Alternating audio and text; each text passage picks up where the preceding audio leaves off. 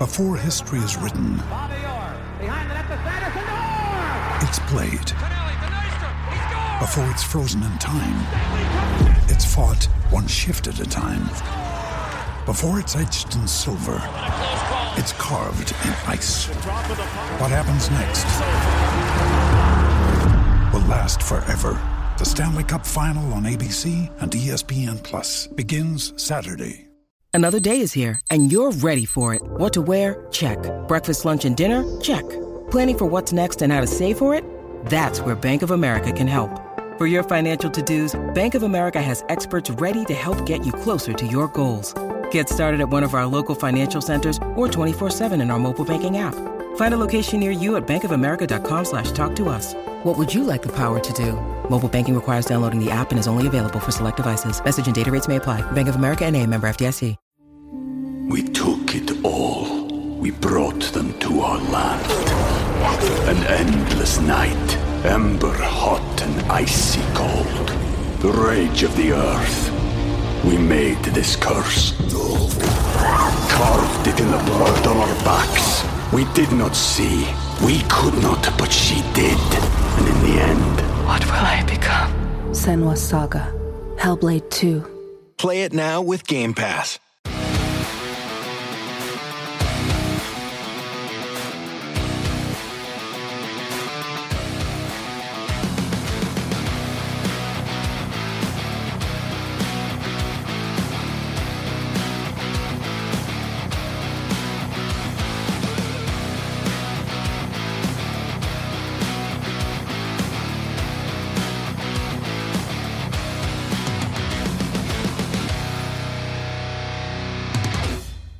Hello everyone and welcome to the Celtic Down Under Tuesday Crew off-season podcast special.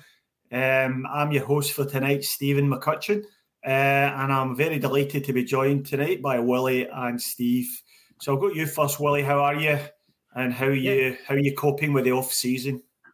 I'm doing okay. I'm getting a bit bored without football, to be honest with you. I was up at a football Ferns game. Took my daughters up to their first football match, so we watched the New Zealand women's team play in Napier, 2-0 win over Vietnam, and we got a chance to see Celtic's live chance play, so it's quite an enjoyable night for all. All right, sounds like fun. Steve, how are you passing the long off-season days? Yeah, pretty similar, really. Found myself watching the FFA Cup last night, and I'm missing out on it tonight as we record this, but yeah, it's been a long off season already, and we'll get a few more weeks to go. Yeah. I mean, it's coming over the horizon, but it'll be here before we know it. Anyway, tonight the subject matter of tonight's show is talking a little bit about where Celtic are benchmarked against clubs that we consider to be our European peers. Looking at who these clubs are, how we compare to them. And what we need to do better, in essence. And we're going to do a bit of a deep dive into it. And hopefully we can, as well as spreading a little bit of information around, we can also maybe reach some conclusions as to what we think we can do better. We're not live tonight. We're recording this podcast. So if you want to join the conversation and let us know what you think, please reach out to us on all our social channels. Facebook, Instagram and Twitter, with all the handles being at the top of the screen here and in the episode notes. So please let us know what you think, and all feedback is welcomed. So we'll dive right in here to the first slide we have to show. And that's really pertaining to why does all this matter? And I'll pass over to you, Steve, as to why this stuff matters. Yeah, so look, just by way of context, I mean, we've spoken on and off through the course of the season about being a bit frustrated at the fact that, the old board, the old attitude used to be as long as we were a tiny bit better than Rangers, then that was enough. And I think the three of us kind of violently agreed that actually that's not enough. We need to be looking upwards rather than looking downwards, So we were kicking it around off air, and we were talking about it, and we were saying, look, what we need to be doing is looking at European peers and thinking, how do we compare to them?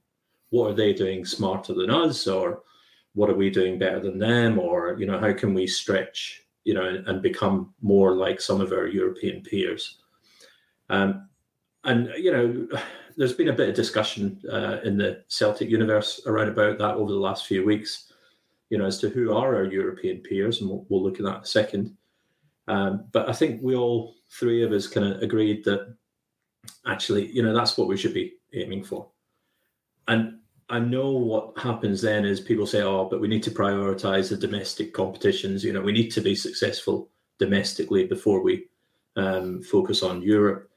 And, there's this school of thought or argument that says it's either or, but I think the three of us agree, actually, why can't we have both? If we're building a side and a club that's going to be successful in Europe, then, without being,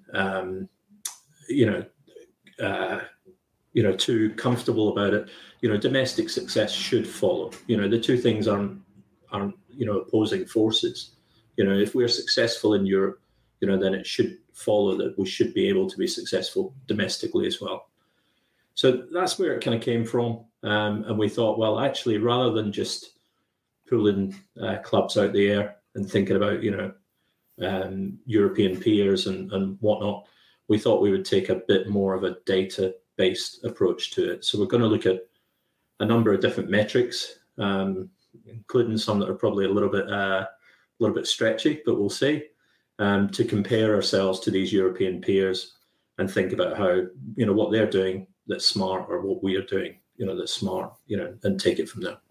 So that's the kind of context. That's where this came from originally. So, yeah, I think obviously we're all in agreement about European success being important, and I think it's so critical to the financial performance of the club as well. I mean, it literally is the difference between a good financial season and a bad financial season is a good run in Europe. And that can mean the difference between having to sell a player or having capacity to buy a player. It is really that simple. So what's your take on that, Willie? Do you agree that European success is something really critical for the club? Oh, absolutely. I mean, the Champions League is where Celtic need to be every season. We look at, as we go through this and go through our peer groups, we need to see that all these teams base themselves on their financial success being in the Champions League. Most of them do. So we can't be any different from that. I know in past we've gone and based our finances and our spending on being a Europa League team. But I think now we need to look at being consistently in the Champions League every season from here on forth, because that is the only way forward for us. Yeah, so that brings us on to our next point, and that is, what does success in Europe look like for Celtic? Because we hear a lot of talk, and it's become a bit of a buzzword on the Celtic social, especially over the last few weeks since Brendan arrived back. And what is this next level in Europe that everybody talks about? Every time we're linked with a player, we're asking, is he the player to get us to the next level in Europe? So what do we think, guys, that what does success look like to Celtic? Well, obviously, I think we can all agree we're not going to win the Champions League. But what is success, Steve? What do you mean we're not going to win the Champions League? Look, I think it's success in stages, right? So, to my mind, we need to set milestones, right? And maybe the first milestone is in Europe in some form after Christmas. And I know the European format's changing, and we might do a feature on that, outside this episode. We might look at that, in terms of what I think it's 2024-25 season looks like for Europe, and we lose that drop down from Champions League to Europa League and, all the rest of it. But I think for me, actually, being in some form of competition post-Christmas, is some form of success, because that implies we're finishing second or third or top of the group, and that to me needs to be the first milestone or the first objective. And then I think you take it from there. The reality is, and we'll look at why in a moment, the cards are really stacked against us. going into European competition. We're a pot 4 side, and we're a pot 4 side for a reason. We'll look at that. But that makes our job so much harder. So if we can build year on year, get to the point where we're qualifying as a pot 3 side, it makes the draw, more practical. And then I think you set the second objective from there. So first objective, European competition post-Christmas. And then we set the second objective, after that would be my suggestion. Yeah, I think, being a pot 4 side, any teams we beat in the Champions League as European success as such, because if we can finish third in a group, then clearly we're playing above our seeding platform. So that is success. And, if we can finish second, all the better. Are you in agreement with that, Willie? Yeah, I mean, European football after Christmas is the key factor this season. And then next season we look at how this Champions League format's going to play out. Hopefully it'll be sort of to get into the playoff positions and that. But first and foremost is this season coming up. And yeah, third in the group should be our target. And it's not beyond us. I mean, 7 points would probably see you comfortably in third position. So that should be your target. 2 home wins and maybe an away draw somewhere along the line if we're lucky. And that should get us through. So it's not out with our grasp, that sort of results. If we can get that home form going again in the Champions League, then yeah, we can certainly get there. So here's hoping.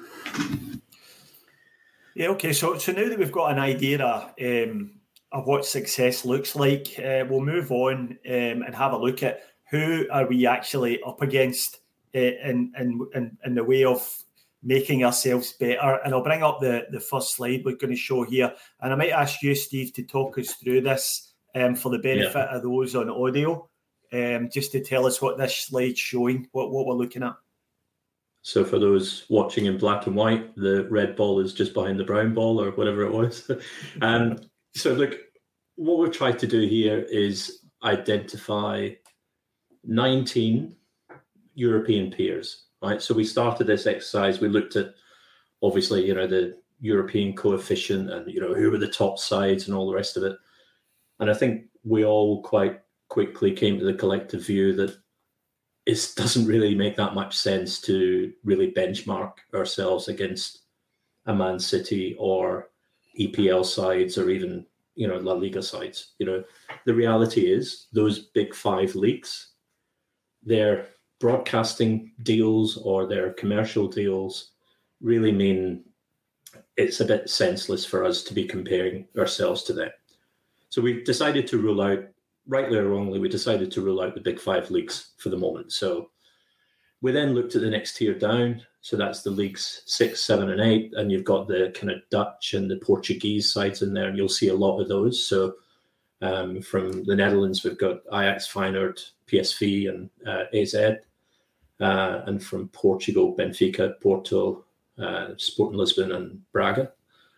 And then we basically looked at the coefficient league and pulled in a number of other clubs that, just intuitively we would think would be a sensible kind of comparison point for ourselves. So, the Copenhagens of the world or Galatasaray, etc. So, look, I think it'd be fair to say, are they the right 19 clubs to compare ourselves to? I don't know. You could really probably make an argument for any, subset of clubs around Europe, but they're a reasonable set for us to look towards. And I think they also, and we'll see this as we go through, they also probably operate in slightly different ways, across some of those clubs. So we'll probably see, how other clubs are successful, and how they operate.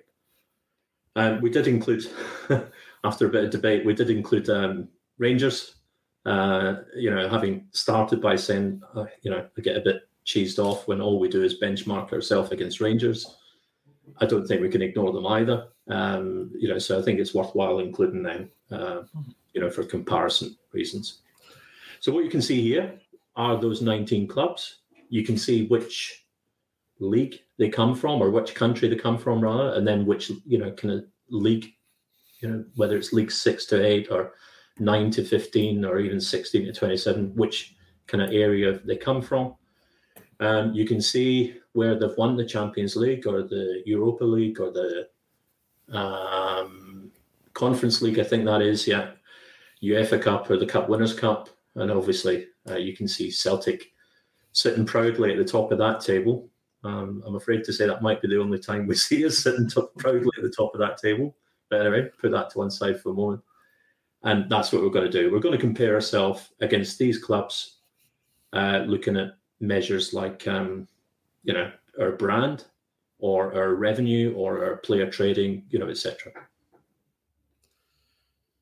Yeah, and Willie, are you in agreement? We're looking at the correct clubs here. Is there any you think we've missed?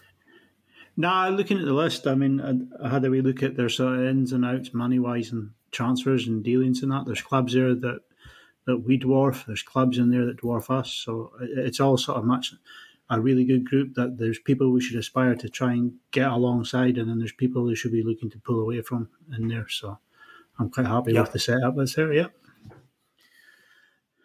Okay, so we'll move on to our next slide, which is showing the European coefficient points total of the clubs of all the clubs up to what number is that there? What have we got? The top 70 yeah, or something, right? And that doesn't make very pleasant reading for us, to be honest with you. We're sitting there at 56th. And our old pals from across the city are up there in 30th, and pretty much everybody else on the list that we were benchmarking ourselves again is above us.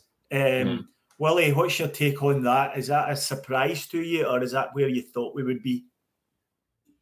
It is due to our poor performances after Christmas and any sort of knockout stages. It doesn't come as any sort of surprise to me that we're quite low down there. I'm surprised Rangers are as high up as they are, considering their performance last season in the Champions League.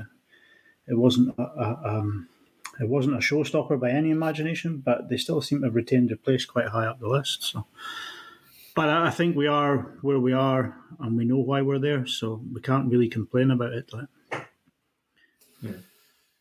Yeah, for sure. I think Rangers, it's obviously their coefficient points is tallied over a number of years, so their run to the Europa League final will certainly be included in that. And they did have a lot of wins in that run. So, Steve, any comments on this?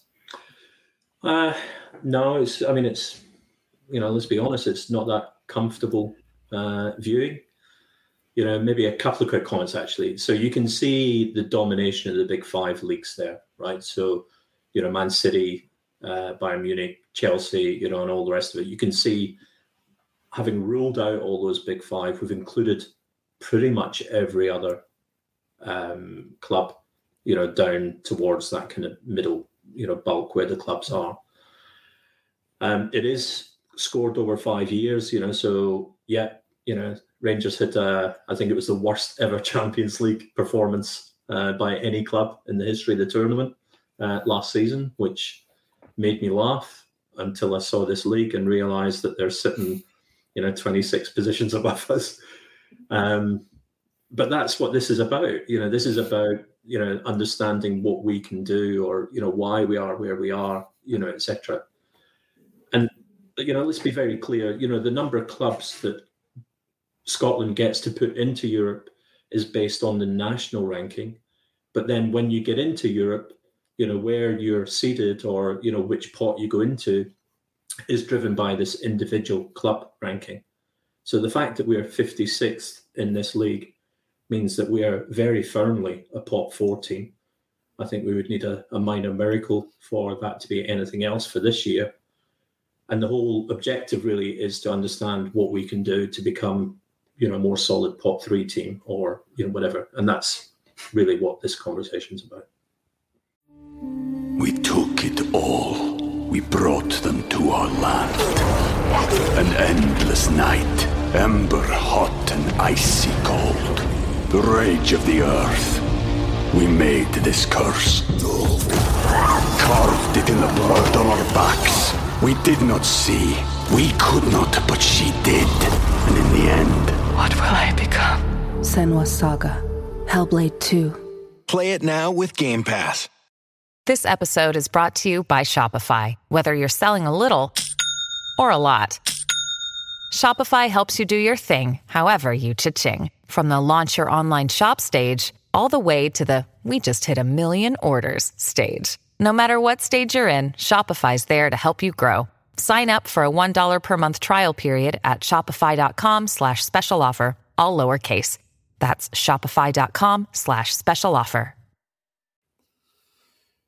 Yeah, I think this just nails for me, why it's not only important for Celtic to improve their coefficient, it's absolutely vital.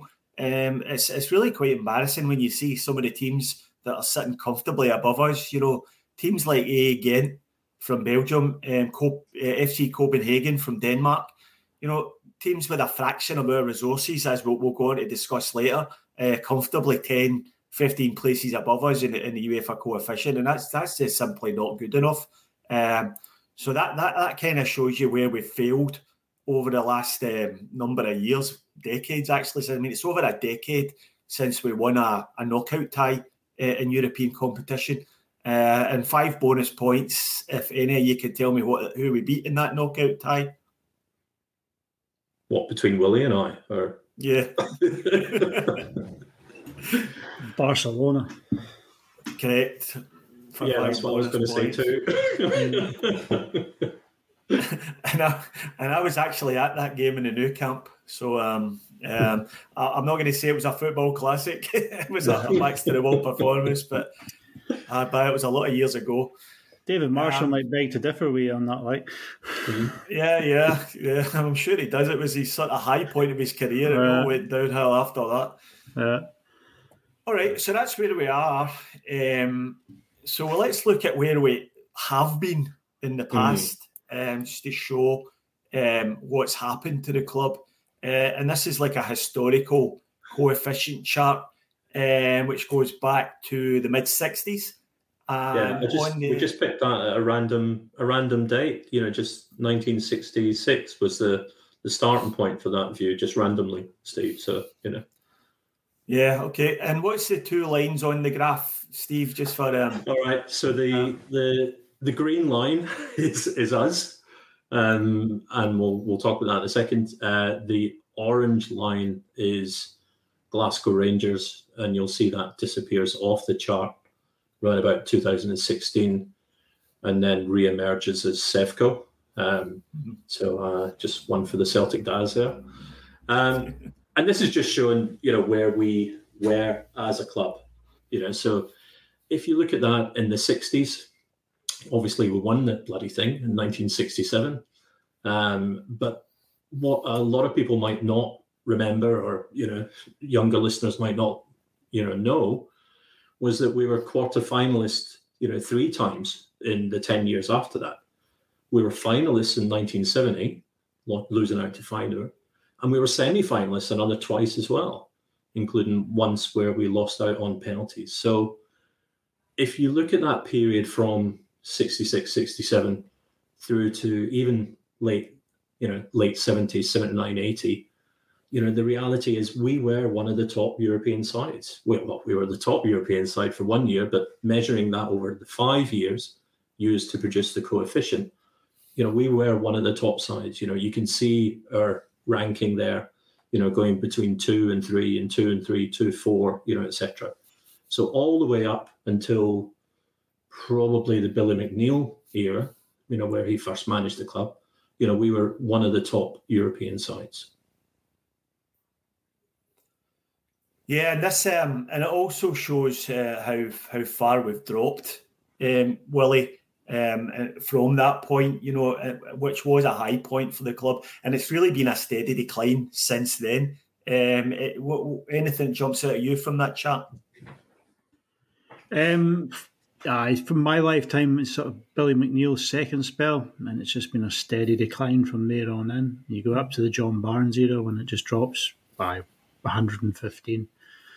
And then Martin O'Neill sort of brings a sort of semblance of respectability back to it, and then Gordon Strachan carries it on, but then Tony Mowbray, it just seems to sort of peel off again towards the end. we just sort of seem to be plateauing around that 50, highs of 47 and that, so we seem to be settling into that 55, 47, 45, between 45 and 55, we seem to be settling into that sort of area and plateauing into that. Yeah, I think that 115th there and round about the turn of the century there, that must have been a statistical outlier of some kind. I can't imagine we were ever that bad. So look, UEFA change how they measure this, periodically, and I think that was just one of their changes. It is where it is. I think everyone's ranking, tanked or moved around a lot. I can't explain it fully, but certainly, we can't blame all of that on John Barnes. But yeah, I blame a lot of it on John Barnes.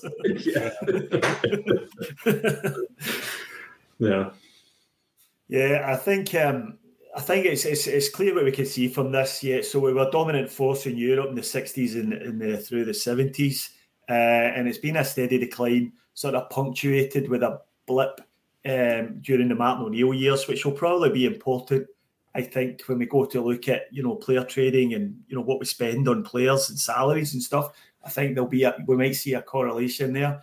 I'll also mention the last of those quarterfinals there in 79-80 was another game I was at. We played Real Madrid and lost to them 3-2 on aggregate, and it's just incredible to think that was a quarterfinal of a European Cup. It seems amazing now, and it doesn't seem that long ago, although it was a long time ago.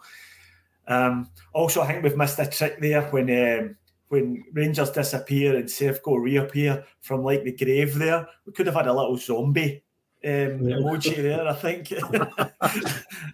I think for next time we'll put a little zombie in there, and that'll be So that's that one. So the next thing we'll talk about is let me just pull the next slide up, and we'll have a look at exactly how big Celtic are. So we all think that Celtic are this massive, humongous football juggernaut, and it was interesting to note that Davy Moyes in a press conference down here in Australia the other day there alluded to the fact, and the question was from some Australian journal, how do you think Angie's going to cope with the pressure of being manager of Tottenham Hotspur in the Premier League? And Davy Moyes' retort was, when you've been manager of Glasgow Celtic, who are, I think he said, third or fourth best supported team in the world, then you can do anything, and you know all about pressure anyway. Now I think we'll probably go on and show that Davy was a little bit off with his figures there, but good on him for fighting the cause and for flying the flag for Celtic, and that was nice to hear. So I'll pull this one up, and this is showing us ground capacities by club. So Willie, do you want to talk us through this one? Yeah, as the capacities go, you can see there, like Benfica have a 65,000 capacity stadium, Celtic 61, Ajax is slightly lower than 56. We have one of the biggest stadiums in Europe of our peer group, and we have one of the highest average attendances too to go with it, so we are sort of ahead of this one. I think we've touched on that before. It's one of the reasons we get like a between 5 and 10 million head start on Rangers every season financially. Because of this capacity advantage of 10k. So, yeah. And Steve, anything jumps out there? No, not really. It's just kind of interesting, and we'll look at how some of those teams at the lower end of that, the Shakhtars or whatever, who just a 30k capacity kind of ground. And yet they're arguably punching above their weight, when it comes to some of the financial metrics, etc. But yet Willie's bang on. We're, one of the top sides in terms of ground capacity, across those European peers.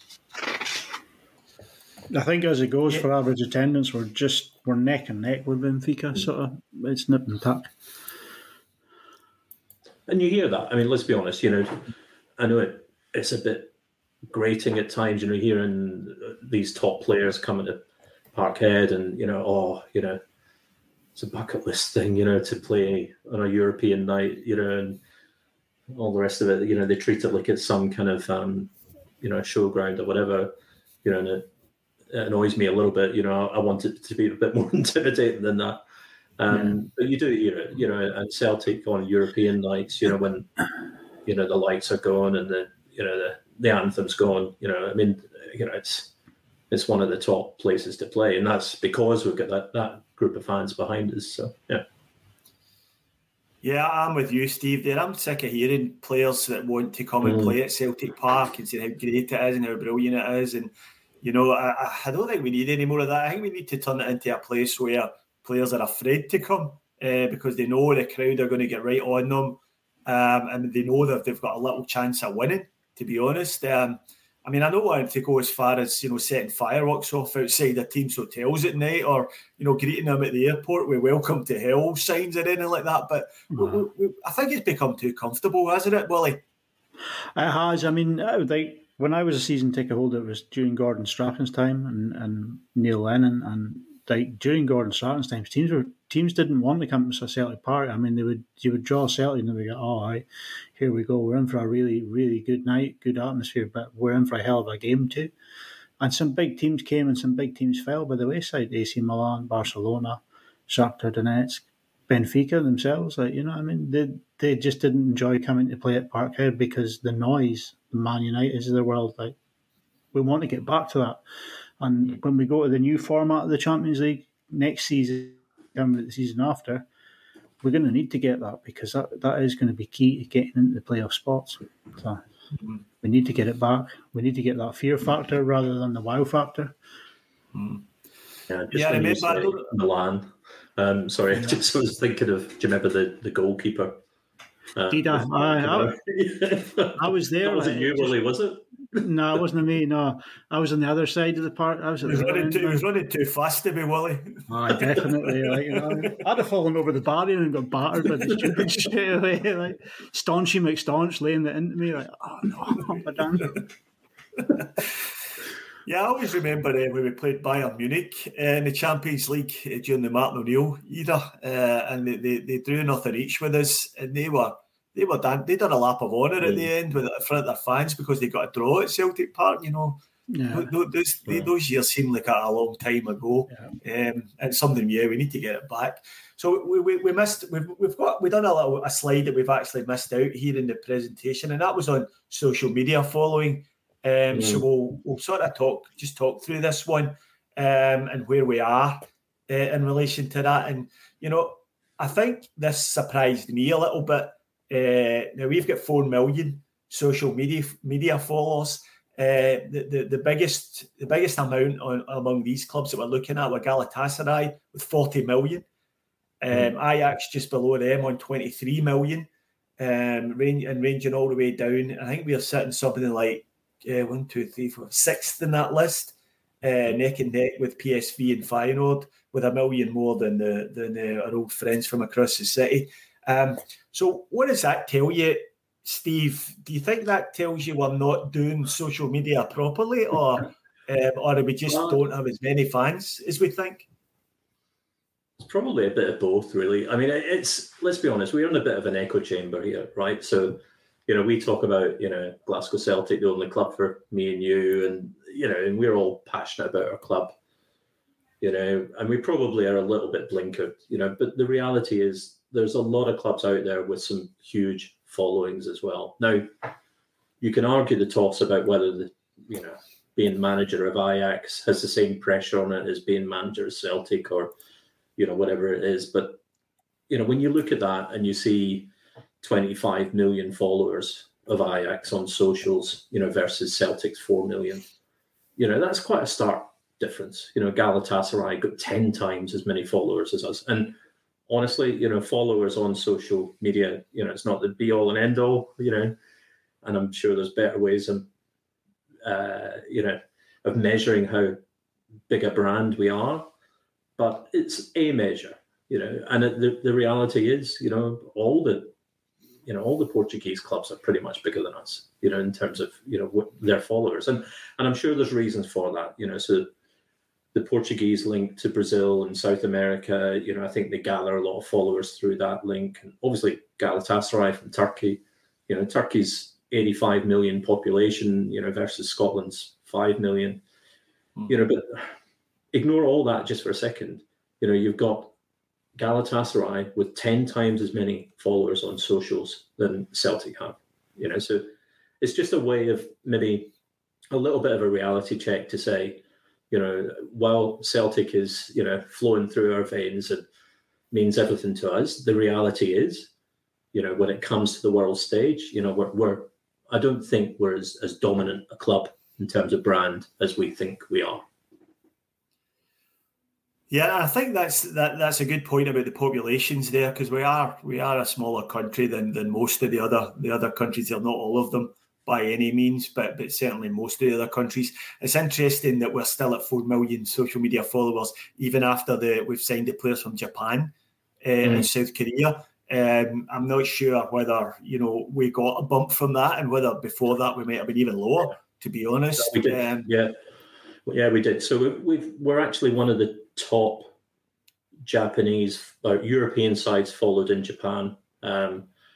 We haven't got a South Korean specific socials yet, but I would imagine if these two signings come in, you'd like to think the club would be, you know, thinking that way. But no, we absolutely did get a bump, you know, from that. And obviously the club are out there right now, you know, doing their stuff. So, you know, hopefully we'll get a further bump from that as well. Yeah, hopefully, Willie, will be up to 40 million by the end of the week then. Aye, well, you never know. There's quite a big population out there in South Korea that could just start following us. But it's important, though. It definitely is important in this day and age. You know, even for old guys like us, we can appreciate the importance of social media engagement. And I think it's something the club. I mean, for where I'm sitting, they seem to do it quite well. I think the club's social media teams do a good job. But we all, you know, there is potential for growth there. So that's definitely an area which we could grow without a doubt. So we'll move on to the next slide, which we have, which is on revenue. Let's pull this up just now. And Steve, do you want to talk us through this one? Yeah. So look, just so we're clear, this is measuring the revenue from season 21-22. So most clubs run the football season as their financial year as well, right? So, you know, let's be honest, I think we would all prioritize success on the pitch rather than in the boardroom or on the balance sheet, or, you know, however you want to express it. But again, I don't think the two things are competing priorities. At the end of the day, if we're successful and we're bringing in the revenue, you know, our whole purpose as a football club is to put success on the park. You know, bringing in the revenue should lead to success on the park. You know, that's the argument. All right, so just a quick caveat. There was 4 or 5 sides that we just couldn't get the data for whatever reason. They're either privately owned organizations or they just haven't published the figures.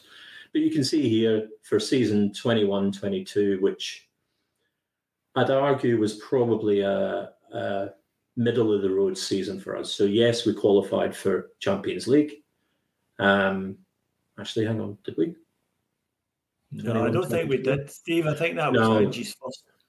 You're right. Season, so wasn't it? And season 1. Yeah, sorry, Steve. But look, it's probably a middle of the road season.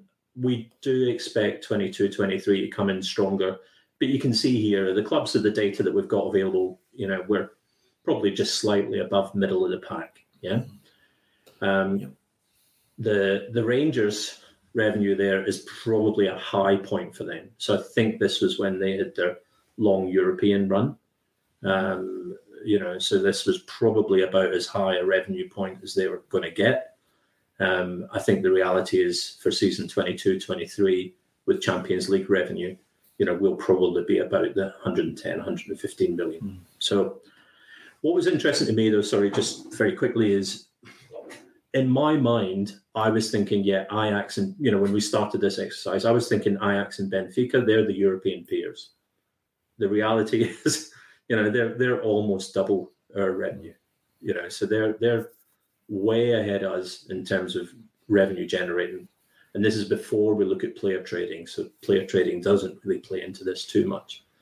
So the reality is, I don't know whether I was being naive in terms of thinking an Ajax or a Benfica are sensible, points of reference for us. Maybe they're actually disappearing over the horizon the same way as the EPL clubs are, etc.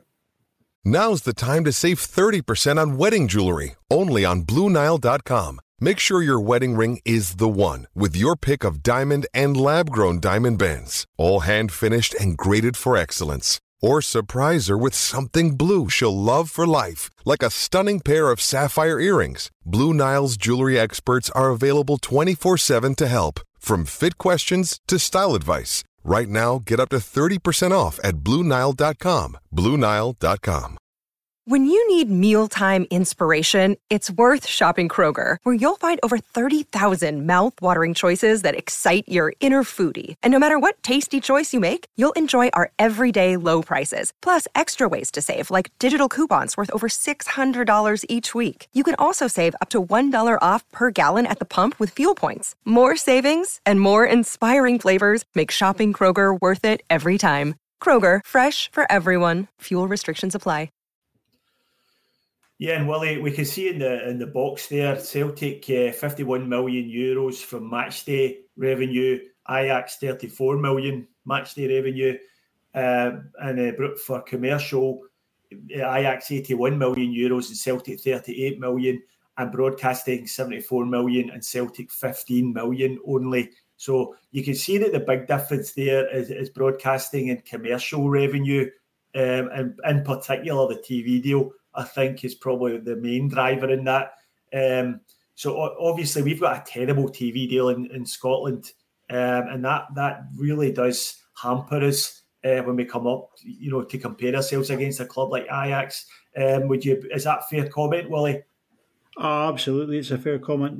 I mean, I've got some of Benfica's figures here in front of me. If you look at their commercial revenue for that year, I mean, Benfica got 31 million, and we had 38 million euros. So commercially, we're on Porto, they were on 43 million euros, and Sporting Lisbon also on 31. So commercially, we're about the same level as the Portuguese teams, but when it comes into broadcasting, they just dwarf us. I mean, Benfica's getting clear of 103 million more a year for their TV deal than we are. It's frightening. When I was looking into it, what I found was Benfica, the Portuguese league, they get 190 million, I think it's a season, and that's just for Benfica, Sporting and Porto's away games.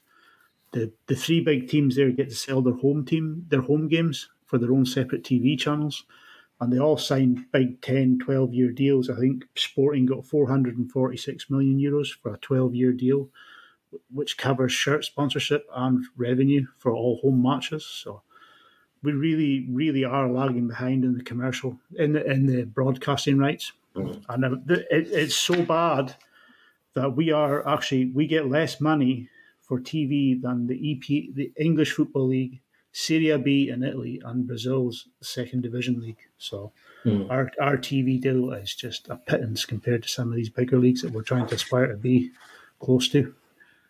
It's kind of interesting though. So if you look at, I think that's fascinating, Willie. Right. So but if you look at Ajax, between matchday and commercial, they're about 111, 115 million or whatever it is, and Celtic are about 90 million. Right. So yeah. The reality is we're not a million miles off if you combine matchday and commercial.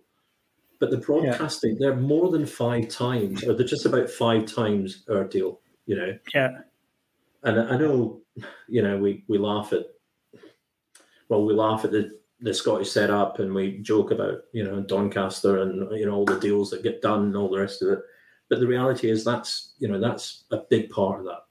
And there is European broadcasting in there as well, so it does, performance in Europe does feed into that as well.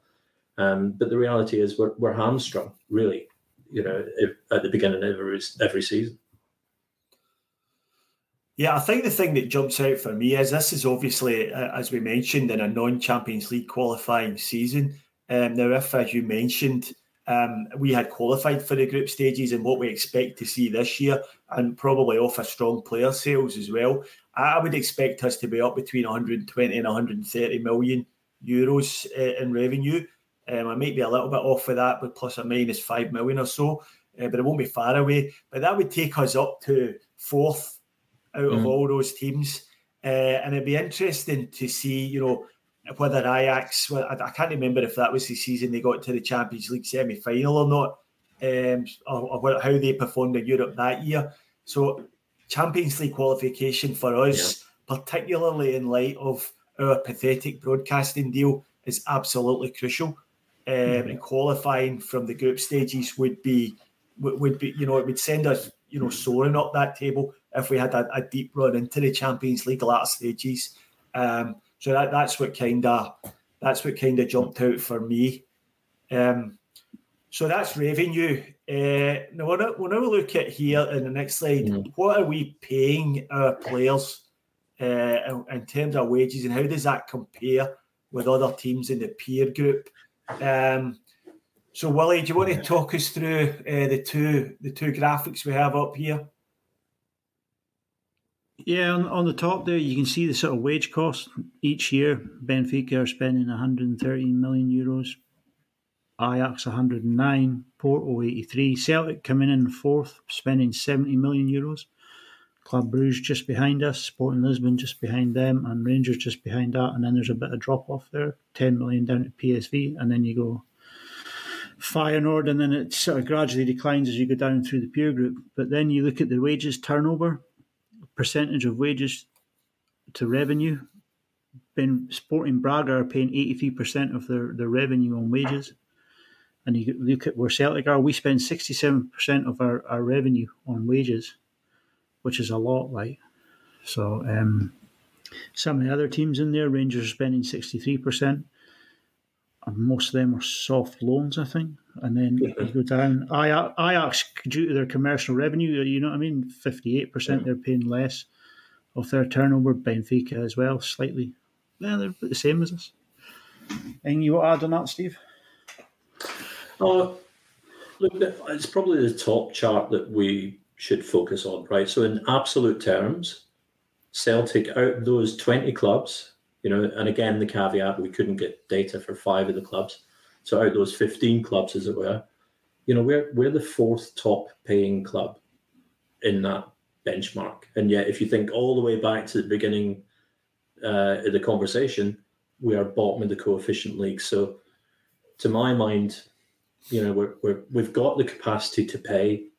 We're probably paying poorly in terms of, we've got an overinflated squad and, whatnot. But the reality is, we've got the capacity to pay. We could be paying, if we had the right shape squad or whatever, we could be paying the same as a Porto or the same as a Lisbon or, whatever it is. So I think this is actually one, where we're looking at those European peers and thinking, we're in the right mix here. Mm-hmm. In terms of the bottom half, the wages to revenue ratio, the percentages, that was probably a middle of the road season for us in terms of revenue. To Stephen's point, next season or 22-23, so the next reporting season, the revenue will jump, significantly, and that will mean that revenue percentage will drop as well. So I don't think there's anything to be worried about there in terms of us sitting at 67%. We'll probably see that drop down, quite significantly.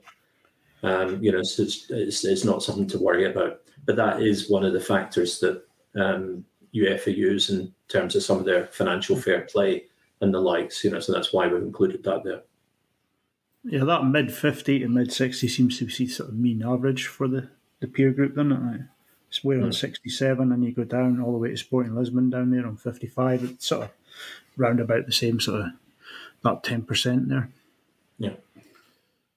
10, yeah, 12. I think it's clear from this that, we're not getting bang for our buck, really, when you consider that we're bottom of all these, we're holding up all these teams in the coefficient chart. We should be doing much better. And clearly we're not, whatever we're spending on wages, we're not spending it wisely. So there's definitely room for improvement there. So moving on, again, we'll have a look at transfers, how much we're spending, but actually buying players. And first of all, we'll look at the net spend. And Steve, do you want to talk us through this one? Look, I don't think we dwell on this one. This is, just so we're clear, when we talk about net spend, this is effectively showing how much we spent offset by what we brought in. So let's say, and it's measured over the last 5 seasons. So let's say, last season we spent 20 million, but we brought in 30 million. Then we've got, effectively 10 million net income. Now, that's a particularly bad example because we net spent about 20 million over the 5 seasons. So what that means is net income. What that means is over those last 5 seasons, we have actually brought in 20 million euros more than we've spent in terms of transfers. So, look, I don't think it's easy to make the comparisons here, because the reality is, as we'll see in a moment, some of those clubs at the top end of that table, they are far outspending us, but they are even more bringing in, transfer income. So it's offset, more than offset. So probably not one to dwell on, but just useful just to see, how we compare the bottom end. So technically, we're net spending more than most of those clubs that we would consider as European peers, albeit that when we look at absolute spend, we're not quite, as we'll see in a moment. Okay, so let's look at that then. Let's look at actual spend, which is the next graphic we have. So that's showing us, it looks like kind of middle of the road there, maybe edging towards the top of what we actually spend. But again, there's an awful lot, for me anyway, there's an awful lot of teams there who spend less than us, who do better than us in Europe. Is that fair to say, Wally? Yeah, it's absolutely fair to say. I mean, when you're spending double the amount of some of these teams, you're expecting to be getting further than them in Europe. So, yeah, it's kind of disappointing in a big way. But when you look at even the Rangers getting to the Europa League final and they've spent kind of half of what we've spent. Red Star Belgrade as well, Dinamo Zagreb. These teams will get into the Champions League and they'll get to the latter stages of the Europa League and things like that, whereas we seem to crumble as soon as we get into a knockout stage. And it is very disappointing to see that, because you are a middle of the road team here, so we should be looking at decent results in the knockout stages, at least the Europa League. You know what I mean? To be pushing to the quarters at least on this sort of spending. Yeah, and Steve, do you think does this show us that we need to spend more, or is it showing us that we're just spending in the wrong places or with the wrong players?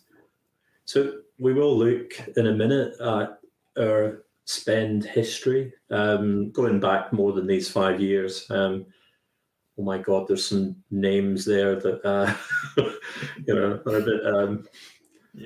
I'll put a health warning up before we show that one. Please call if you're traumatized by this.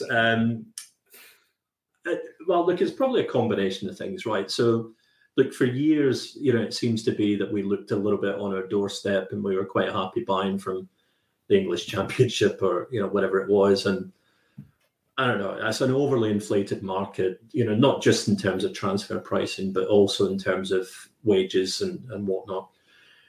I think Ange obviously came in, breath of fresh air, he looked into new markets. And I think it'll be really interesting to see whether, I think we are seeing that continue beyond the Ange era, we'll hopefully get these 2 South Korean lads signing, and we seem to be looking into markets beyond that. And it just represents better value.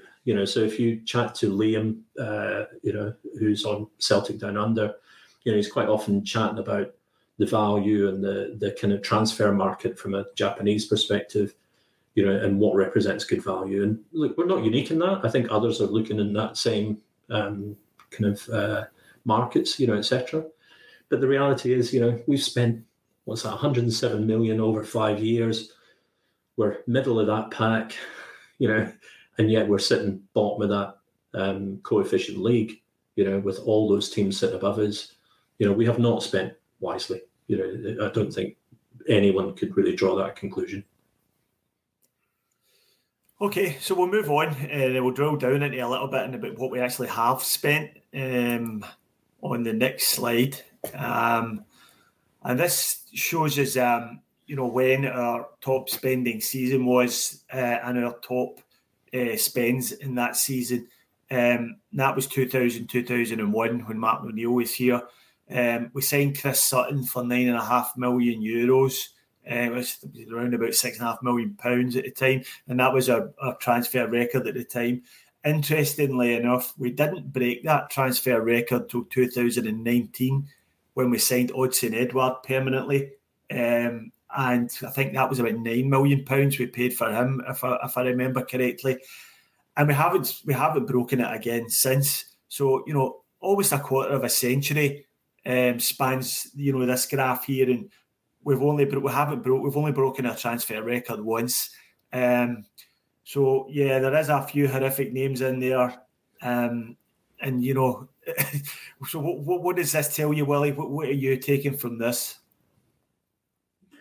What I'm taking from this is that we haven't spent wisely at all. You look at the tail off. Martin O'Neill seemed to get all his money right at the start, and then it was sort of he didn't get much after that. But then under Gordon Strachan and Lenny, I think John Park was a scout there, and he did a decent job, and you see some decent revenue figures. We spent a bit of money, but we got some money coming back in as well from player sales, especially when Lennon was there. I mean, you had Victor Wanyama sold for €14.5 million, Fraser Foster for €12.5 million, Virgil van Dijk €15.7 million. So that player trading model did seem to perk up during John Park's. Is it John Park? His name was John Park's time there. Yeah. But then Brendan Rodgers came in, and when Brendan came in, the spending sort of plateaued. I mean, there wasn't so much going out as there was being spent on players coming in. And for me, Lee Congratton just wasn't a good head of recruitment at all. Some of the players, we went through it a couple of weeks ago, Brendan Rodgers signing, some of the names on that list were absolutely frightening to think that they actually played in Celtic jersey. Ebu Kassi's there on that list there, you know what I mean? Charlie Masonda, Martin Bio as well, you know what I mean? That comes down to Lee Congratton. He went out and scouted these guys and said, yeah, let's get them in the building. And then when Lee Congratton left, we got in... I can't remember the guy's name now. Taking a wee mental blank there. The English guy, wasn't it? Yeah. Came from Nicky Hammond, wasn't it? Hammond, yeah, Nick Hammond, that was him. Nick Hammond, and even he spent a bit of money. We got a bit of money coming back in sales from players. Well, Kieran Tierney went away, but that's €7.5 million for a homegrown player. Jeremy Frimpong came in and went out quite quickly. But then Nicky Hammond, his legacy as well is like Chris Julian, Albion Ayeti, Vasias Barkas. You know what I mean? I just don't think we spent the money wisely. And looking at Ange's sort of signings, yeah, 2/3 of them have probably been hits. A third of them have been misses, but you haven't lost a lot of money on the misses. So it seems to be on the graph there on the bottom. You do see that it seems to be moving on the right way. It seems to be on the up again. You know what I mean? The spending's going up, but also what will be coming in from player sales will also go up. When you look at what we take in for Jota, Edward, Juranovic, it seems to be sort of working in the right direction at the moment. Yeah, and Steve, what do you think we would see if we overlaid the coefficient chart, historical chart onto this? Do you think we would see a sort of similar pattern? Don't know. I'm not sure. We had a high point during the Martin O'Neill years when we spent €31 million on players, and it's kind of tailed off and bounced around at a lower level since then and been on a steady decline. And you're right to say we are starting to pick up now, but we've yet to see that bounce with the coefficient. But is there anything else jumps out at you, Steve? Yeah, 2004, 2005, according to Transfer Market, we didn't spend a single dollar, a single euro, which is a bit stark. But yeah, which is a bit of a caveat, actually. This is data sourced from Transfer Market, and in fairness, their transfer stuff is normally fairly accurate. Was that the Willow Flood window? Might have I'm not sure. But look, I mean, the interesting thing, right? So we're going back like 20 odd years, 25 years, and the reality is 20 years ago, we spent more than we've ever done. And you think of the effect of inflation, you think of, just general inflation, but then football inflation, the reality is in real terms, we must be spending far less than we were then, even a big spending year like 22, 23, bringing in Jota and CCV perms on permanent deals, we still spent less in absolute terms than we did in 2000, 2001. And that's before you even think about inflation. So it is crazy. I mean, when you really think about it and you think about the decline in our coefficient, it shouldn't be that surprising, really, when you look at that and you think, all these other clubs, as we'll see in a couple of slides' time, these other clubs are just dwarfing our spend. But we'll look at that in a moment. Think you know the Brooks Ghost? Think again. Introducing the all-new, better-than-ever Ghost 16. Now with nitrogen-infused cushioning for lightweight, supreme softness that feels good every step, every street, every single day. So go ahead, take your daily joyride in the all-new nitrogen-infused Ghost 16.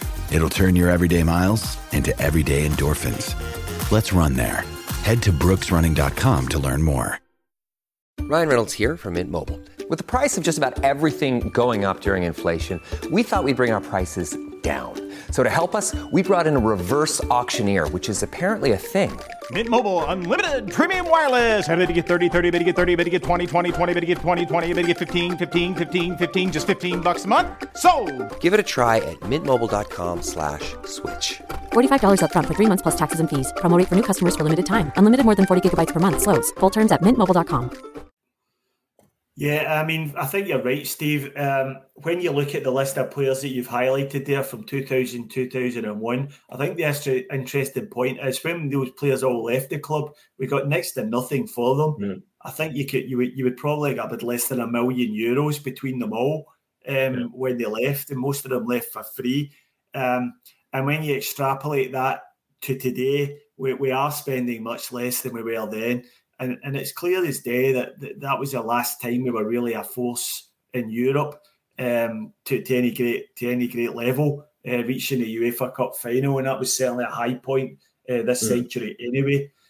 I think, sorry, Stephen, sorry to interrupt, but the other thing that jumps out to me, and in a minute we're going to look at our income. So this is our transfer spend. In a minute we'll look at our transfer income.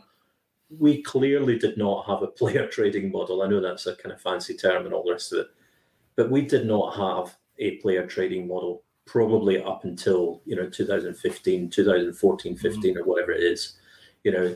We stumbled upon a Virgil van Dijk. We sold him arguably, less than we should have got for him. But the reality is most of the sales that we make, and we'll look at them in a moment, were probably at the player's behest. The player wanted away, or the player, wanted, to move clubs or whatever it was.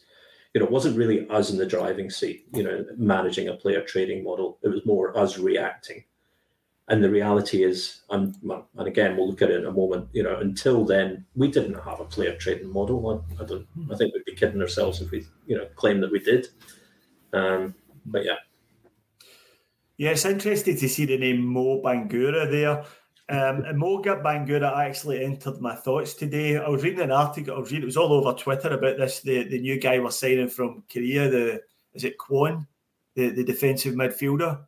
And he's burst through the doors and he's telling everyone he's going to be the best player at Celtic and he's going to move on to the EPL or the Bundesliga. So, fair play to him for confidence. But I seem to remember Mo Bangura saying something very similar when he signed for Celtic.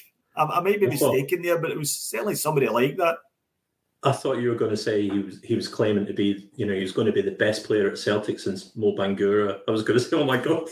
It's the other Mo Bangura. Is that not the guy we signed the wrong one? Is that right, Wally? Aye, there is strong. The wrong one. Is he not recommended by Henrik Larsson too? Came out the Swedish leagues, and then played against us in a Champions League qualifier on loan from us. That's right. Yeah. Why, Henrik? Why? All right. So we'll draw a line under that to protect the innocent, and we'll move on to what we've actually earned from transfers. And we'll bring up this next graphic and look at, and it's clear as day, we haven't actually started. We didn't start selling for big money until the sort of 2010 onwards. And it's been a fairly consistent with a little blimp in 17, 18, and 18, 19 when we probably didn't have much available to sell then. So it's clear we have got a player trading model underway just now. So what's your take on that, Willie? Yeah, I mean, like I said earlier, we do seem to be improving on this player trading model side of it. Like the Brendan Rodgers era, it kind of seemed to get pushed to one side while we tried to persevere, winning, the pushing towards 10, but it quickly fell by the wayside, and the pound sign started rolling in again, and Peter Lawwell just started getting greedy and started selling players. So, we really need to have a more aggressive sort of approach to this player trading, because you can see the benefits of it. The more you speculate, the more you accumulate as you go in this market. So for me, we need to be more aggressive on it, because you can see the rewards. The more you take in, the more you sell, the better the name you get for yourself as you're selling. You know what I mean? Players will come back, teams will come back to you for another player, knowing that the player that they bought, or they've seen players in their league that have come from your team doing well. They'll come to you and buy players off you. So the more aggressive you are, the better it is in the long run. Mm-hmm. Yeah. So Steve, the 1 year that stands out above all others there is 21-22, when we sold Chris Ayer and Odsonne Edouard for a combined total of €38 million. And that's significant because that was the first time when we signed Odsonne Edouard for €9 million or pounds, sorry. That was the time when we did break our transfer record and we were able to flip him for a significant profit. Do you think that's significant? Oh, absolutely. I mean, to Willie's point, the whole point of having a player trading model is to generate funds so that we can invest, put better talent on the pitch. That's the whole point of it. It's not, you don't play a trade for player trade's sake. You need to have a purpose for it. But yeah, I mean, Odsonne Edouard, we spent big on Odsonne. I think it was, what was it in the end? I know obviously we had him on loan initially, and I think, what did we spend? Was it 9 million? I think it was £9 million. I think it was. I think that was a lot. The fee was agreed before with PSG, and we ended up paying it. And the interesting thing about Odsonne Edouard is we kept him a season too long, and I think I think everybody's in agreement on that. And I think if we'd sold him 12 months previously when we should have, we'd have got more money for him. I think that's pretty much guaranteed. But it's got echoes of the Jota deal as well, in terms of, player in a B-side or, whatever it was. They clearly saw him as a talented player, but didn't fit into their plans for the first side, or they were putting him out on loan to prove himself or whatever. And we, sounds bad, but we flipped him. We gave him a stage, we showcased his talents, and then we flipped him for, a significant profit. And, so for Edouard, we probably ended up clearing, the best part of 7 or 8 million euros, for Jota, obviously, even more than that, so it is a model that can work. But again, I don't want to make it sound like that's the whole reason for being. You only do that to develop, to get funds so that you can develop more players or buy more players to put talent on the pitch. That's the whole reason for doing it, But the other thing the other thing my eye's drawn to is the last 3 years of Martin O'Neill's tenure. Where we literally have got no income whatsoever. Which is my eyes were drawn to that as well, Steve. And can I ask you, who is Brian Prunty? Well, so just to be clear, he's a made-up person. No, he's not really. He came out of the youth development. He was a youth player with Celtic, right? Right. So just to be clear, what we've done is list the top 2 purchases or the top 2 sales for each of the years. So you're saying, we got 38 million, for Odson and Chris Ayer. Well, actually, that also includes Ryan Christie as well, and whoever else we saw. Okay, yep. So just to be clear, but 2003, 2004, Brian Prunty. Yeah, there you go. He went to Aberdeen for a free transfer. Literally, according to Transfer Market, we did not bring in a single dollar or single euro rather that season, which is bizarre in itself. But then for it to be one of 3 years in a row, where we didn't, I'm surprised we didn't get in for Raphael Scheidt or for Jonathan Gould. But it's pretty lean times, to be honest. And I know we can say, we weren't running a player trading model and all the rest of it, but that does look like really poor management, just generally, in terms of managing your assets and trying to bring in income for the club. Looks a bit embarrassing now. Yeah, it certainly does. The last 5 years on there have sort of rescued the whole chart, to be honest with you. We actually seem to be heading in the right direction finally. But let's have a look at the next slide, which is what we how this looks compared to some of our European peers, which we have here, Ajax, Benfica, on the same sort of chart as Celtic. And clearly, bar a few outliers there, we can see that both the teams are spending significantly more than us. Is that fair to say, Steve?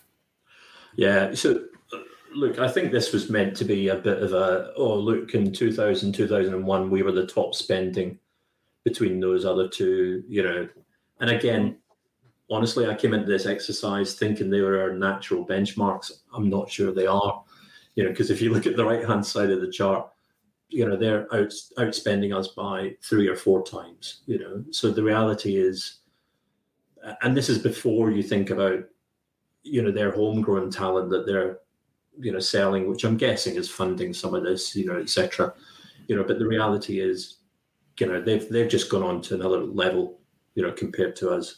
And probably the inflection point is right about that 2007, 2008 kind of period, where you start to see Benfica, spending pretty much what we spent, last year is a huge spending year for us, 30 odd million, and they just go on from there. They pretty much consistently, lift from there. And Ajax the same, so probably not one to dwell on, but the reality is, it's been a long time since they were sensible peers for us in terms of transfer spend. It's been probably 20 odd years, since we could sensibly say that. And Willie, what's your take on these figures? Yeah, they're dwarfing us big time. That just goes to show, like, Benfica have a really aggressive player trading model. Last season, their biggest buy was in 22-23. It was Enzo Fernandez from River Plate for 44.25 million euros, and their highest sale that season was Enzo Fernandez to Chelsea in January for 121 million euros. So they're not frightened to flip a player.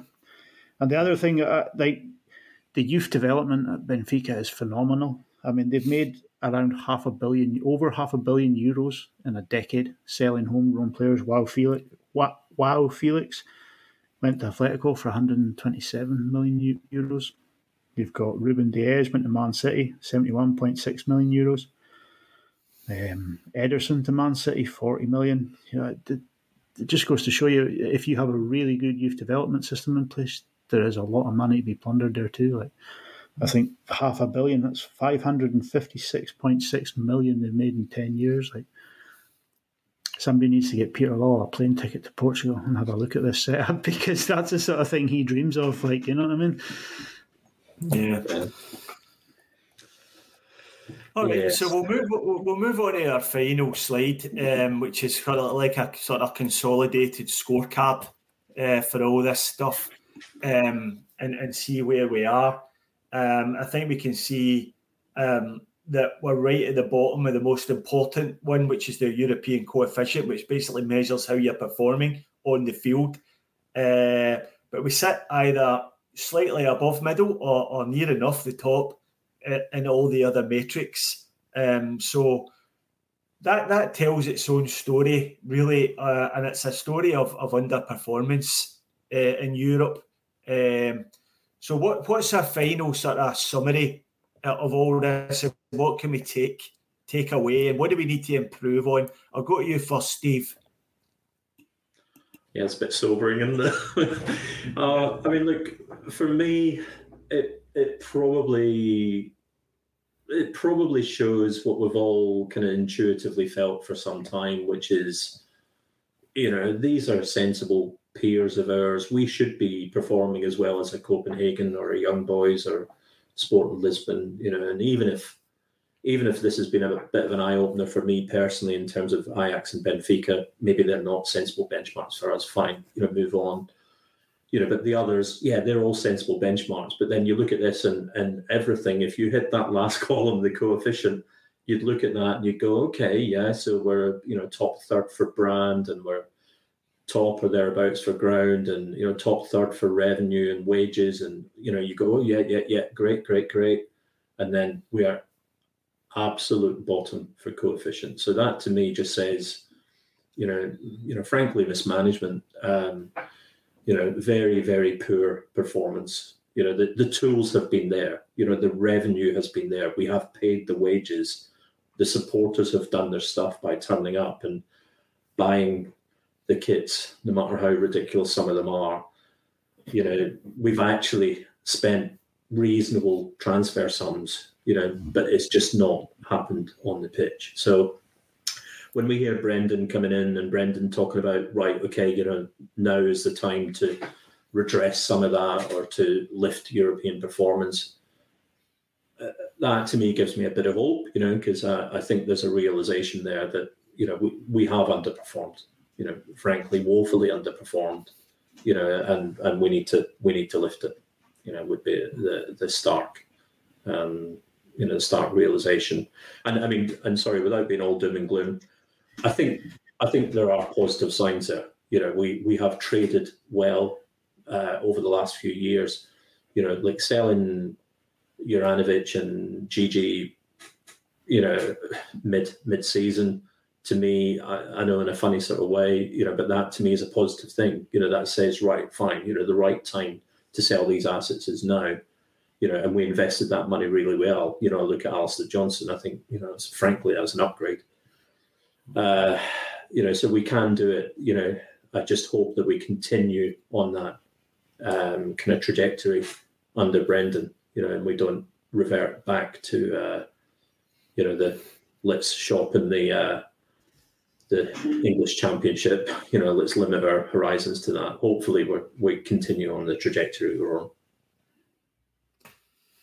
Yeah, and Willie, what do you think's been, in your opinion, has been behind our failings in the champion? I mean, I know it's a very complex question, but if you pick the sort of biggest one, where do you think we failed over the past years in improving our results in Europe? Was there any one particular to blame, or was it just a sort of club thing in general? Sorry, I've got a wee cat behind me. I think, I don't know if you can hear it there on the mic or not. For me, I think scouting and player development is where we're failing. We're failing our peer groups big time. You look at Braga last season, SC Braga, they regularly compete with Sporting Lisbon for best of the rest in Portugal, and they made like 50, 60 million from selling youth develop players. For me, that's one key area where other teams are outstripping us money-wise coming in. Celtic have only sold 3 players over the past decade for cash sales that have been disclosed. I mean, you might have had Dylan McGeoch and that have gone for 50, 60,000 to Hibs or whatever, but Kieran Tierney, Tony Watt and Liam Henderson are the only players that's come out of the youth development scheme that we've made any sort of money on. That for me is alarming, like, you know what I mean? Because we do sort of put an emphasis on youth, how we would like to develop them. We're trying to get the B team up and running, trying to get them sort of going.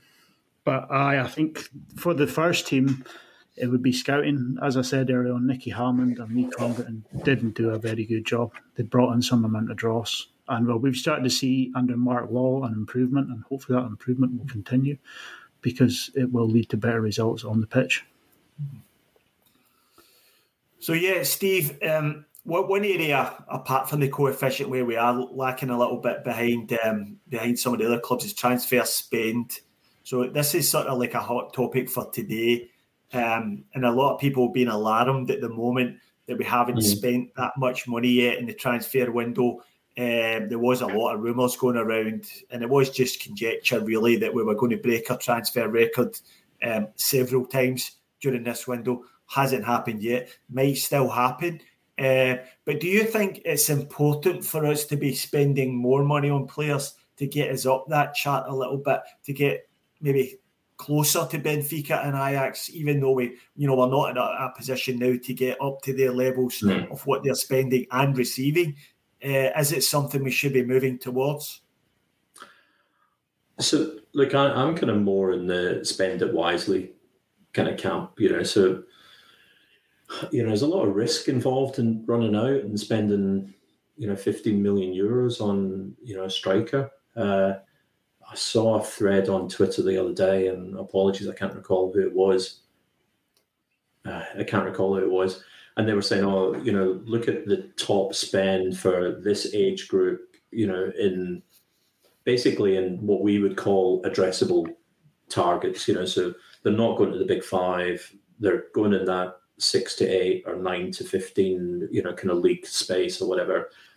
And then basically it whittled down, and there was like 3 players that we could have bought for similar funds, last year or whatever.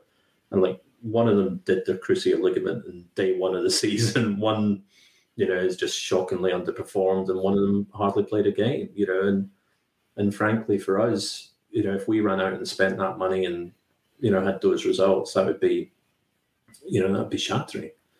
So to me, I think the approach in the last couple of years has been really smart. Try before you buy. You bring in a Jota and a Carter Vickers and they excel. Then fine. Push the boat out and spend the money on the transfer and also on the wages. Or you go to Japan and you bring in some real talent there, but you're not spending crazy money. You're not spending the 15, 20 million euros, which is a lot of money for us. Let's be clear. So if it doesn't quite work, then it's not a drama. So Ideguchi, it hasn't quite worked for him. Fine, it's not season defining in terms of the finances or whatever. But for every Ideguchi, under the last couple of seasons, we had 2 or 3 Gyogos or Hitates or Dysons or whatever. So to my mind, I think our approach has been good. I'd rather we continued along those lines. I mean, fine, maybe we should be shopping in the 5 to 8 million euros kind of market rather than the 3 to 4 million euros market. But I'd rather do that and spend wisely rather than just spend for the sake of it. With threats to our nation waiting around every corner, adaptability is more important than ever. When conditions change without notice, quick strategic thinking is crucial. And with obstacles consistently impending, determination is essential in overcoming them. It's this willingness, decisiveness, and resilience that sets Marines apart. With our fighting spirit, we don't just fight battles, we win them. Marines are the constant our nation counts on to fight the unknown. And through adaptable problem solving, we do just that.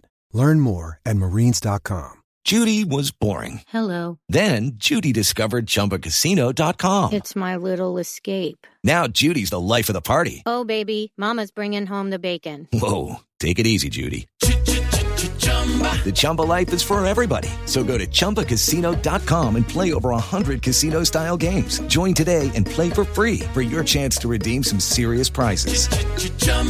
ChumbaCasino.com. No purchase necessary. Void where prohibited by law. 18+ terms and conditions apply. See website for details. Yeah, for me, I would probably take a little bit of a different point of view there. If you look at our performance last year in the Champions League, we did okay up to a point. I think the systems were good. I think the tactics were okay. I think we just ran out of talent at sort of key points in certain games. We just needed a little bit better players. Now, I don't believe all the guys we've signed so far this summer, I think they all fit the bill in terms of what we're trying to do with a player trading model. They're all at the right age, they're all at the right value, resale values there, etc. But I really don't think they're going to give us that extra bit of quality we need to turn like a draw into a win or a defeat into a draw and get points from there. And I was listening to the Huddle breakdown this week, and they made exactly the same point, that if you want better players in general, you have to pay more money. Now it's not an exact science, and it doesn't work all the time. But for every Alban Ajeti who you pay big money for and is a flop, there's an Odsonne Edouard who you pay big money for and he's a massive success, almost a real hero at the club, and moves on for big money. So what's your take on that, Willie? I agree with you. I think the scouting, again, we go back to the scouting, like Albion Ajeti and players like that weren't scouted properly. Albion Ajeti was a West Ham reserve striker, wasn't getting a game for them, and we still paid $5 million for him. Why? Because he's a Premier League reserve striker. Let's give $5 million for that? No, thank you. If you're going to spend money, last season we spent $7 million on Carter Vickers, we spent $7 million on Jota. That's the kind of spending we're going to look to. And as the player trading model goes and you're more successful at that, you just make incremental increases. Like this season coming, we might buy 2 players at $10 million and a couple more at $2 or $3 million to come in and bolster the squad as we have done. For me, I've said a few times a goalkeeper would make a big difference. If we could go out and spend $10 million on the guy, the Croatian international keeper, I think he went to Fenerbahce in the end, but that's the sort of moves you should be looking at, right? To say, right, let's get the core of the team, let's spend big on the core of the team, and then see what we can do around that. So if you go for is it Fabian Ryder, the boy? I've seen some YouTube videos of him. He looks a tasty player. If he's going to cost us $15 million, you're going to push the boat out for him. He really does fit the player trading model. He's young. He'll have a big sell on. As long as it fits into place with that, there could be little risk with it. You know what I mean? Because the English teams do look at us now and say, right, okay, Celtic players are pretty good. We will quite happily buy from Celtic because their players come down here and they generally do not too bad. They'll go to other countries as well and go and do not too bad as well. So we have a good name for ourselves when it comes to selling them on. So if you want to start putting, like I say, that incremental increase onto each season, like this last season's big spends was 7, this season could be like 10, 15, and that could sit for a couple of seasons and then you move on to the next level. So yeah, just incremental increases. So. Yeah, that's pretty much where I am. I think, in my view, it's wrong that we've only broken our transfer spend record once in a quarter of a century. I think we should be doing it every couple of years. If not every year, we should be spending a little bit more. When you consider, I was reading today that when Henrik Larsson signed his new deal with Celtic back in 2001, he was on $40,000 a week. And if you fast forward, 23 years later, our top earners, I don't know what McGregor's on now and with his new contract, but he wasn't earning that before. So where wages have gone nowhere, they've kind of plateaued. We've seen from the graphics that we showed, we're not spending as much as we have at certain times. We're not spending as much as the teams at the top of our peer group, and we're not bringing in as much as teams at the top of our peer group. So I think that's where we're failing. and I think for the past 5-6 years, maybe even longer, and I think the finger, I don't want to get down to personalities here, but a lot of the fingers need to be pointed at Peter Lawwell here, and that we had a great opportunity when Rangers were liquidated to have a free crack at the Champions League. And I think there was an argument there that was the time when we should have been, implementing a proper player trading model, and we probably did it 5 or 6 years too late, and we're playing catch up then. And a lot of the nervousness around what we're spending this summer is probably based on the fact that Peter Lawwell's back in the building, and people may be thinking, we're getting back into old habits. Have you got any fears on that, Steve, or are you quite comfortable? Yeah, no. I mean, it kind of for me. It goes back to that. Am I happy to be 3 points better than the Huns across the city, and that's fine for me. Therefore I'm going to be domestically successful, and I'll get a crack at Europe, and albeit I might be half baked in that crack at Europe or whatever. If do you know what? If that's what you're happy with, then you're always going to be that. You're always going to be looking at this season and thinking, well, actually, we've got a really successful squad. From last season, we've only really lost Jota and Aaron Moy in terms of the talent. So will we get away with Tilio as being a replacement, or whatever? Which is a bit of a nonsense. Whereas if you take the other view and say, actually, let's measure ourselves against European talent. Let's not look down on them. Let's look up at an Ajax and a Benfica and aspire to that. And, if you're going to do that, then you are going to stretch the model, each year, or you're going to stretch it and say, okay, well, actually, here's talent that we can sensibly bring in, to Willie's point. And fine, in 2 years' time, because a lot of these players are not going to stay much longer than that, we can sell it, the individual at a profit. Happy days. But you're right, Stephen. Let's be honest. We saw behaviours, during,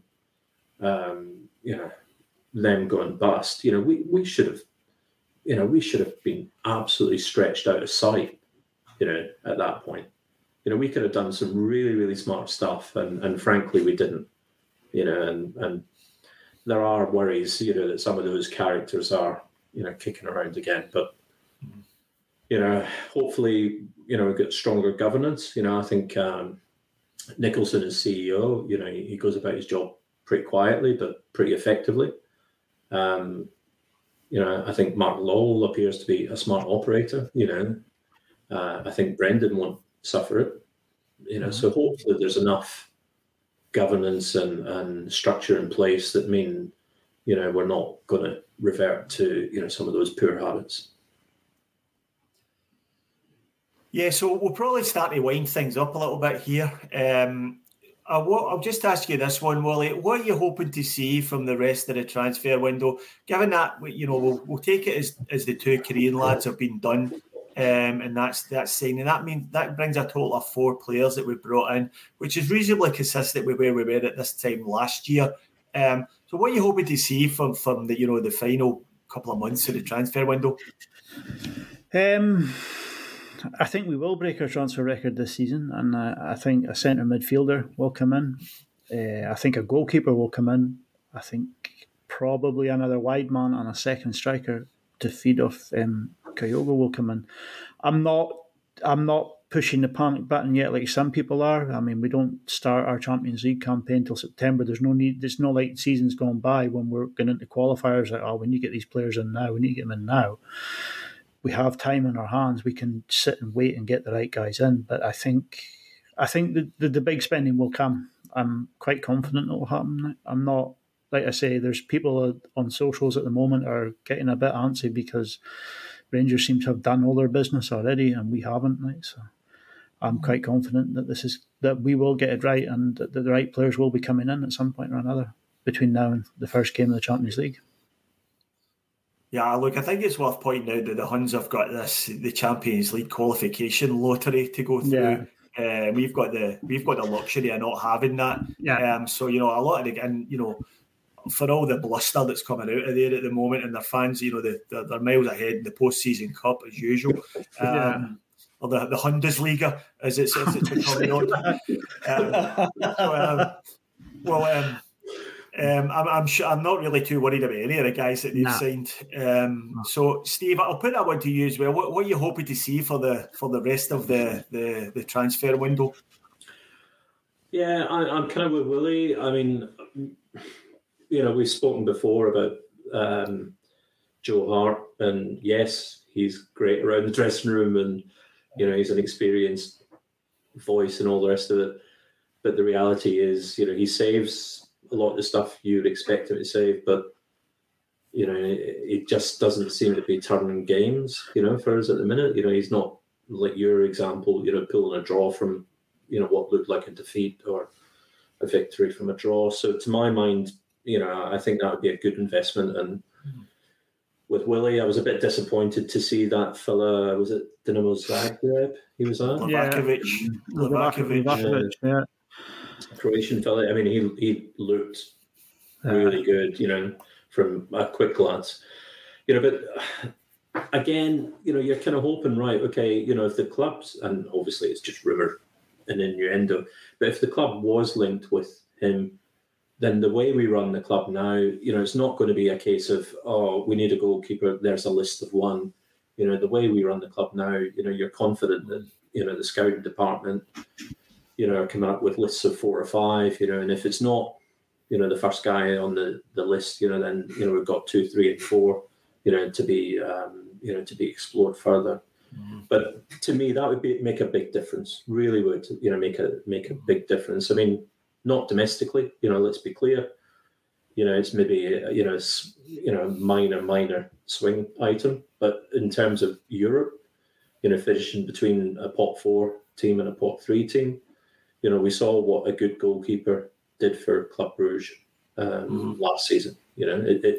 Frankly, it can make a huge difference. So that's probably, in a funny sort of way, my priority. I think O is going to come to the fore in terms of striker. He's a very different player from Kyoto. And it was great to see the club spend money on extending contracts for, some of those key players. Which is a really good, sensible way of spending money. But I'm less kind of focusing there. I actually think the other big difference that would make would be a really strong defensive midfielder, because I think far too often, our defence was exposed, by the lack of support from midfield back into defence, in Europe, and if you're playing sides like Real Madrid that can break at that pace, or even Shakhtar, we saw it with Mudryk, the reality is, you're horribly exposed if you're not got, the midfield, supporting the defence. So I'd like to see that. And I think we do need to think about a replacement, for Jota. My gut feel says I think we've probably got another 2 or 3 to go out the door. I think Abada might well be away, so I don't know about Marco Tilio. I'd love to see him succeed, obviously, coming from, Australia, but, I think he's got a bit of development to do before he's, sensibly in that space, hopefully be surprised and he'll perform better. But yeah, I would have thought we'd be looking, for, a strong, first team straight in, winger, coming in as well. So yeah, get the checkbook out and smash that cash that we've just been looking at. Yeah, I think it's fair to say that we're over in Japan just now. We've got a couple of proper games over there. The games in Portugal are essentially bounce games. We've got a couple of proper friendlies lined up there, and then we've got one in Dublin against Wolves in a couple of weeks' time.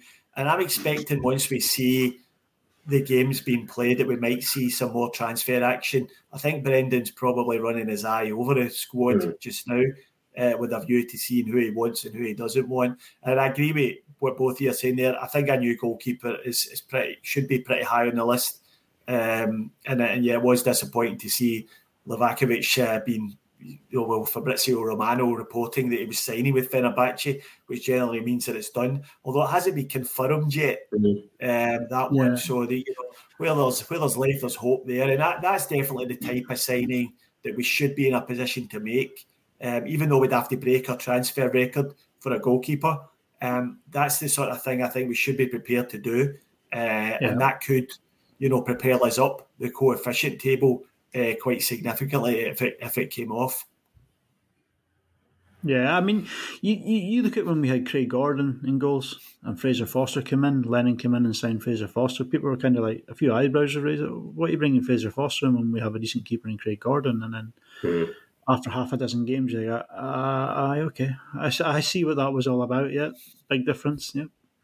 And the other thing I'll just sort of touch on quickly is with Brendan Rodgers, he's only been there 2 or 3 weeks now. You know what I mean? He still has to run the rule over all his transfer targets. There would have been a shift towards what Andrew's planning and what Brendan Rodgers is going to plan. So it's probably another reason why the big signings haven't come. If Andrew stayed for another season, the big signings would probably be in the door already and out on the training pitch with us.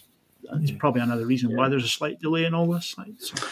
Yeah, and I think it's explainable, Willie, but let's be honest, I love the fact that, we were doing our January signings in December, it was completely unlike us as a club, and I loved the fact that, we gave the players time to, settle in and whatever, and I get it, it's a very valid point you make, which is Ange has to assess the squad, that's the right thing to do, and, it is disruptive, obviously, changing the manager. But, let's be honest, Brendan Rodgers not gone out and signed Marco Tilio, these two Korean boys, or, Holm or whatever. They're all been signings that are in the pipeline. I'm guessing he's allowed them to proceed because they're fairly limited spend items, maybe 10 million between the lot of them, Yeah. But like you say, the bigger ticket players, he's probably said, actually, hold fire. I want to check what I've got and how I want to use the team, before I hit the trigger on, some of those. So, good point. All right, guys, I'll probably wind it up there. I might just grab a final thought from you, Willie, before we go. What you got planned for the rest of the week and the rest of the closed season? Well, my final thought is hurry up new season and start, because I'm getting bored with this now. I want my 3 a.m. wake up call to get up and watch a game of football. I'm missing this. Yourself, Steve, any plans coming up? Well, we've got the Women's World Cup, which I'm quite looking forward to that. And actually, European campaign actually starts over the next few weeks. We've actually got some draws that obviously don't involve us because we're, automatically qualified for the group stage, but they're relevant to the other Scottish sides. And, when we look at the Scottish coefficient, and where we are in the League of Nations table or whatever, we do need to see some of them pull their weight. I hate to say it, but, Rangers actually have helped that coefficient quite significantly over the last few years, which makes it even funnier, the fact that we automatically qualify for the group stage. I love it. I've never heard them mention it once, though, No, it's weird, isn't it? But, it'll be interesting to see how, Hearts and Hibs and Aberdeen, how their draws go and, and whatnot. And those draws are starting to happen over the next couple of weeks. So, should be one to watch as well. Yeah, I'm looking forward to the Women's World Cup as well. I've got myself some tickets for a couple of games at the sort of latter end of the competition, including the final. Got a couple of tickets for myself and my daughter for the World Cup final, so I'm looking forward to that. Also, I heard on the Axel pod on Friday there, Jim Orr was mentioning that it's 8 weeks till the first derby match at Ibrox. So that's maybe a more sobering thought in terms of where we are with transfers. But the new season will be just round the corner and bring it on, is what I say. So with that, I'll wind the show up. And thanks very much, guys. That was great fun.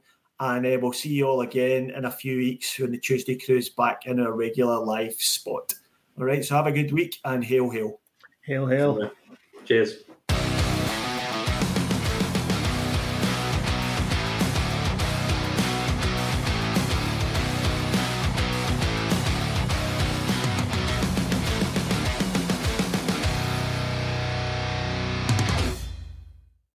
Sports Social Podcast Network.